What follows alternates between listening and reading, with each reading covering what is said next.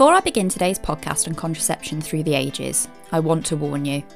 I will be saying vagina, penis, condom and sperm. A lot. In fact, I won't stop talking about all of those things, seeing as this is an episode about contraception, and it'd be pretty weird if I didn't say those words. Buckle up, history nerds, because today we're going to find out what contraception our ancestors used. I'm Natalie. This is Across the Ages.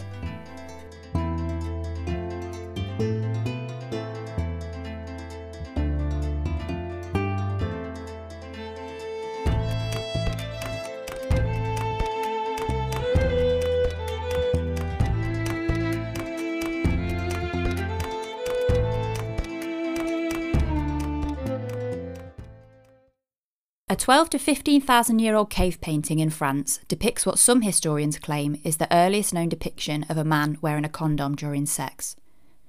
To give you a bit of context, Caucasian hunter-gatherers were believed to have expanded to Europe around this time in an era referred to as the Neolithic Age. Humans in the Neolithic Age still used stone tools and weapons, but with some evidence of experimenting with metallurgy. Let's jump ahead 7,000 years and talk about the ancient world. To give you an idea of what was going on in the world by this time, it was the early to middle Bronze Age, depending on where in the world you are. The Chinese have just invented the potter's wheel, the first version of Stonehenge is built, and the Signy rock engravings are created. According to writings by Antonius Liberalis in 150 BC, legend has it that the first use of a condom was that of King Minos of Crete in 3000 BC. Scorpions and snakes are often misrepresented in modern society, but this ancient depiction would raise the eyebrows of the most hardcore snake scaredy cat. His sperm was said to contain scorpions and serpents. His wife popped a goat's bladder in her vagina to protect herself from this spooky sperm that allegedly killed his mistresses. Seeing as this account was written almost 3,000 years after the alleged incident, we can take it with a pinch of salt, or a pinch of the scorpion claw if you will. Condoms have been in use since 3000 BC and were made of a variety of materials. If you head to the imaginary condom market stall at this time, you can expect a choice of animal bladder, intestines, linen or leather. Chinese civilization was way ahead of the rest of the world in condom sophistication and had started using silk paper condoms by 2000 BC that were lubricated with oil. Other ancient forms of contraception were found in ancient Egypt and Mesopotamia as far back as 1850 BC, with papyrus scrolls found recommending various concoctions. By 1850 BC, Stonehenge was now largely as we know it today. The earliest known glass started to appear, and the last woolly mammoth went extinct. There were several different types of contraception around this time, including fumigation, pessaries and caps, condoms, and drinkable solutions. Lesson time for those not familiar with the contraceptive pessary. It's a small block placed in the vagina. Oh, that doesn't sound too bad, I hear you say. Wrong! Let me tell you about some of the most delightful pessaries that were used in the ancient world. Let's start with dung, which was used in various forms for the next 3,000 years. Women of Egypt would be acquainted with using dried crocodile dung to act as a barrier. I can't get the thought out of my head of some poor servant clutching a bag being sent to the edge of the River Nile to collect crocodile poo under the intense stare of the reptiles that put it there. In India and Africa, crocodile dung was replaced by that of an elephant. The idea of using dung was that it would soften as it reached body temperature and form an impenetrable barrier. So how effective was it? One theory is that dung pessaries have varying levels of effectiveness, but dung is alkaline, which creates a hostile environment for any sperm trying to swim through. Though I wouldn't recommend you try it anytime soon, even if you do have access to elephant poo. For thousands of years, various fruit acids, jellies, pastes and mixes were used to try and create a barrier to impregnation with varying results. The ancient Greeks used honey mixed with other substances such as sodium carbonate. They also used leaves, lemons, sponges and wool. The Ebers Papyrus of 1500 BC gives an account of using fumes of wax and charcoal by sitting astride a burner in the hopes that the fumes would create a hostile environment for the sperm. This would then be followed by a douche to give it a good swill afterwards. Douches prevailed for the next 2,000 years with various instruments that can only be described as tiny bellows created to aid the delivery of this method. Indian women have used a variety of birth control methods since ancient times, including a potion made of powdered palm leaf and red chalk, as well as pessaries made of honey, ghee, rock salt, or the seeds of the palasa tree. In both India and Asia, the use of small balls or wads of feathers was not an uncommon practice, and in Sumatra, there's an ancient custom of inserting a small ball of opium which was moulded into the shape of a cup before putting it in place. In 1100 BC, Chinese philosophers advised women to adopt an attitude of passivity during intercourse. The concept that women could control their own fertility as a result of controlling their emotions has originated from very early times. The Chinese gave it the name Kung Fu, and their advice included, at the moment of ejaculation, draw a deep breath and think of other things. Around 1000 BC, the Bronze Age comes to an end and we start to see the start of the Iron Age. Rice is cultivated in Japan, and Solomon was the king of the ancient Israelites. In this era, early Egyptians used penis protectors against disease and insects. They were made out of linen and were worn to protect themselves from various tropical diseases like bilharzia. This was caused by flatworms that were found in water. For the sanity of the male listeners, I'll spare you the details, but I can confirm that wearing a penis protector while hanging out in a river was a sensible move. Egyptian men also wore these penis protectors as badges of rank and decoration, with colour distinguishing social status. It's so hard to imagine blokes wandering around with their multicoloured wangs hanging out. Think about how weird that seems. You're heading to the Nile to do a spot of fishing and your mate goes, "Hey up, who's that?" "Oh yeah, that's Atom. He's got a blue wang because his grain business has really taken off." To reduce the fertility, ancient Chinese women, usually prostitutes or the concubines of the emperor, drank lead, mercury and arsenic, and possibly all three mixed together. Despite the potential for horrific side effects, from kidney failure to brain damage to death, these women aimed to drink enough of these dangerous substances to be unable to conceive, but not enough to get poisoned. Some ancient Greek women also got in on the liquid lead trend, known to cause madness and death. We're going to jump forward another 600 years to Aristotle, who was knocking about being a Greek philosopher in the 4th century BC. By this time in history, the Romans had built their first aqueduct, the Chinese invented the handheld trigger crossbow, and Alexander the Great was busy bringing about the collapse of the Persian Empire. Aristotle recommended applying cedar oil to the womb before intercourse. He apparently had no knowledge of how breeding worked, and he probably recommended this, believing that the oil's smoothness would prevent conception. The 1st and 2nd century AD sees the building of Hadrian's Wall across northern England. Queen Boudica of the Iceni tribe launches a rebellion against the Romans, and the eruption of Mount Vesuvius destroys Pompeii and Herculaneum. A Greek gynecologist who treated women in ancient Rome wrote that as a man ejaculates, his female partner must hold her breath and draw herself away a little, so that the seed may not be hurled too deep into the cavity of the uterus. And getting up immediately and squatting down, she should induce sneezing and carefully wipe the vagina all round. Not much time for a cuddle after all of that nonsense. Pliny the Elder in AD 57 advocated the use of another imaginative pessary. To avoid pregnancy, a woman must anoint the natural parts with ox gall incorporated in the fat of serpent, verdigris, and honey. Verdigris being copper carbonate. According to Sonorus, Greek and Roman women who didn't want to conceive should use a pessary of old olive oil. Sonorus was fairly lax about the recipe to make this primitive spermicide, suggesting that women could use olive oil, honey, cedar resin or balsam tree juice, with or without white lead.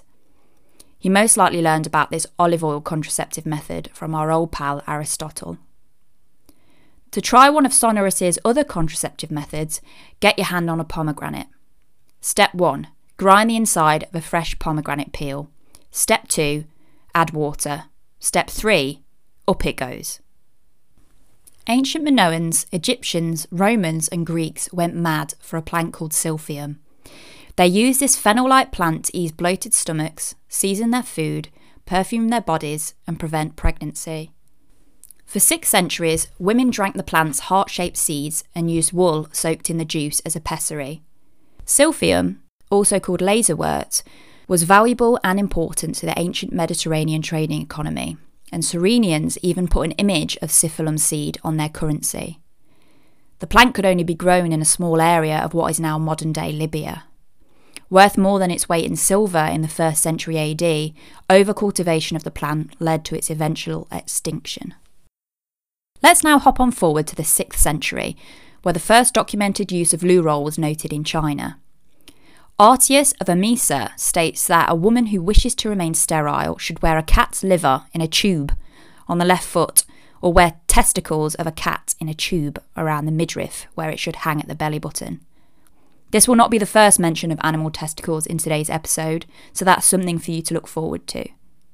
Sun Simiao, a Chinese physician from the 7th century, tells us about the 1,000 of gold contraceptive prescription. Specifically for women who wanted no more kids at all, he said that oil and quicksilver should be heated together once a day and consumed. Can I get you a cup of tea? No thanks, I'll just have some mercury and oil. Cheers, lovely.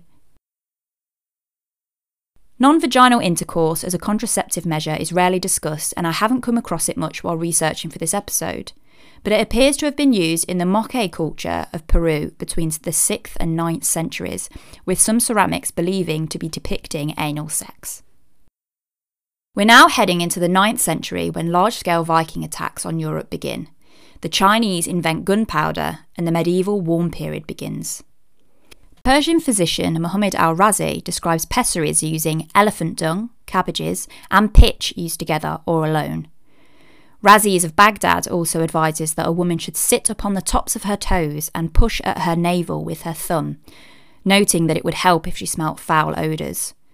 I assume that this would be after copulation, but it's not 100% clear. Let's go to the late Middle Ages.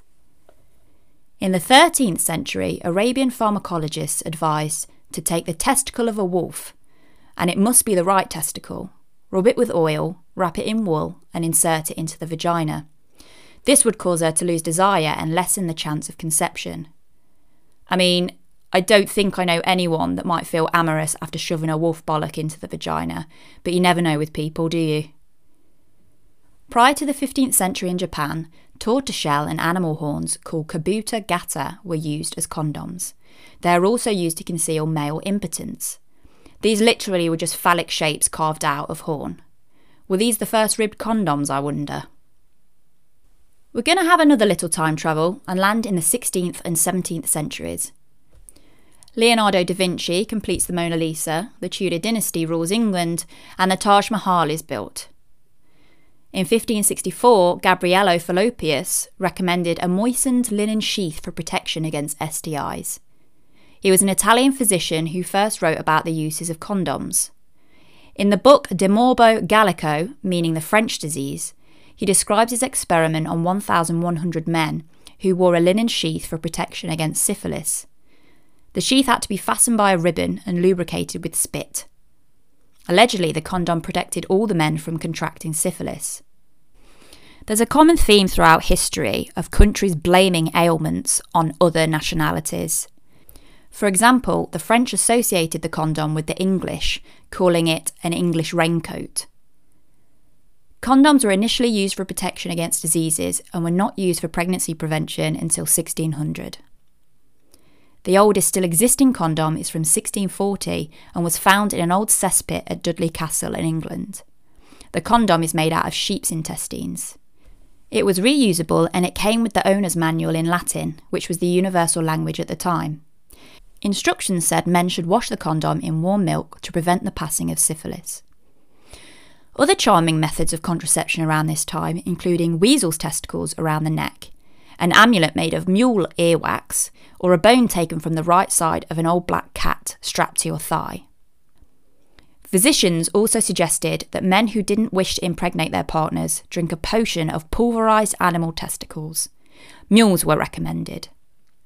French women in the 1600s were drinking onion juice, which had to lead to a pretty horrifying encounter for the unlucky bloke involved. Another suggestion at this time advised that the woman should hold her breath at the time of ejaculation or jump backwards 7 times after coitus. Imagine being a 17th century teenager, just hearing 7 bangs followed by a knocked over washing basket coming from upstairs, and knowing your parents have been at it again. I just want to take the time to talk about the pull-out method.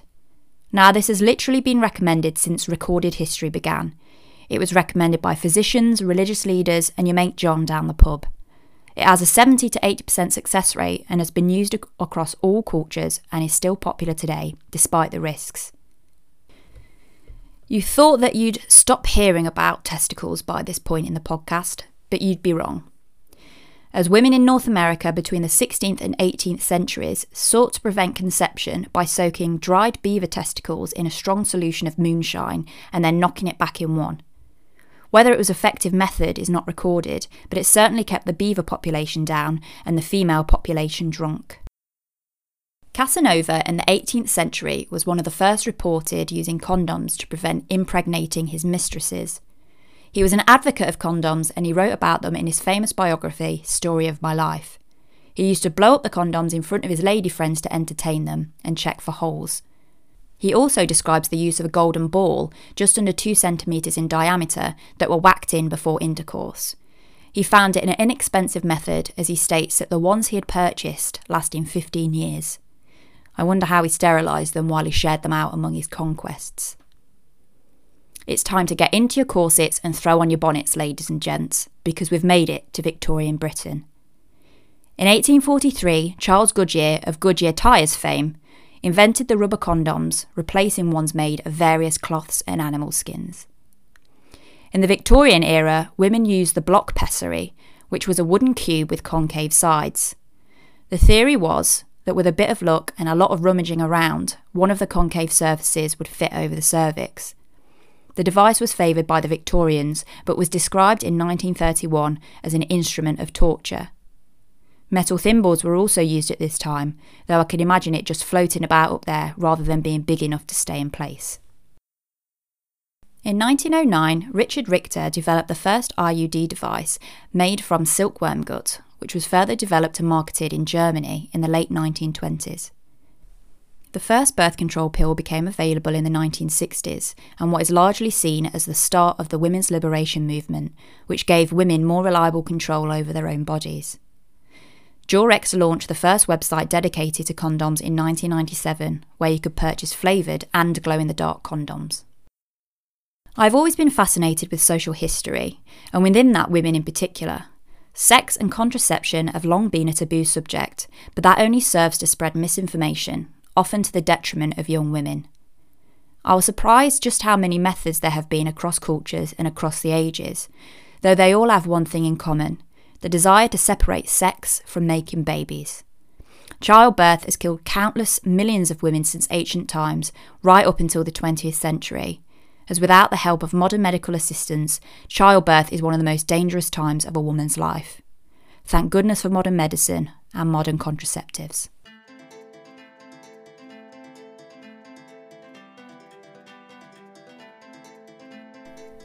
And that's your lot today, history fans. Thank you so much for taking the time to listen. Be sure to share with other history nerds if you enjoyed it, and to get a shout out in a future episode, leave a 5-star review on iTunes. Reviews really help the podcast grow, and more importantly, I like to hear people say nice things about me. 5-star reviews this week. Here we go! Miss Sonic says, "Brilliant, very professionally produced, great voice, informative, funny, witty and educational. Brilliantly written too. Would recommend even to people who aren't big on history." KT819AO says, "Fab new history podcast with beautiful delivery. Can't wait for the future episodes." And GSA Nut says, "It's always nice to hear about something you didn't know, and this was easy to listen to and clearly spoken." That last one is from my dad, but, still counts. Thank you to everyone that left me a 5-star review last week. I'll be reading them out over the next few episodes, so keep listening. You can contact me on Twitter at _AcrossTheAges, or you can like my page on Facebook at Across the Ages Pod. Keep an eye out for the next episode, where I'll be delving into another topic across the ages.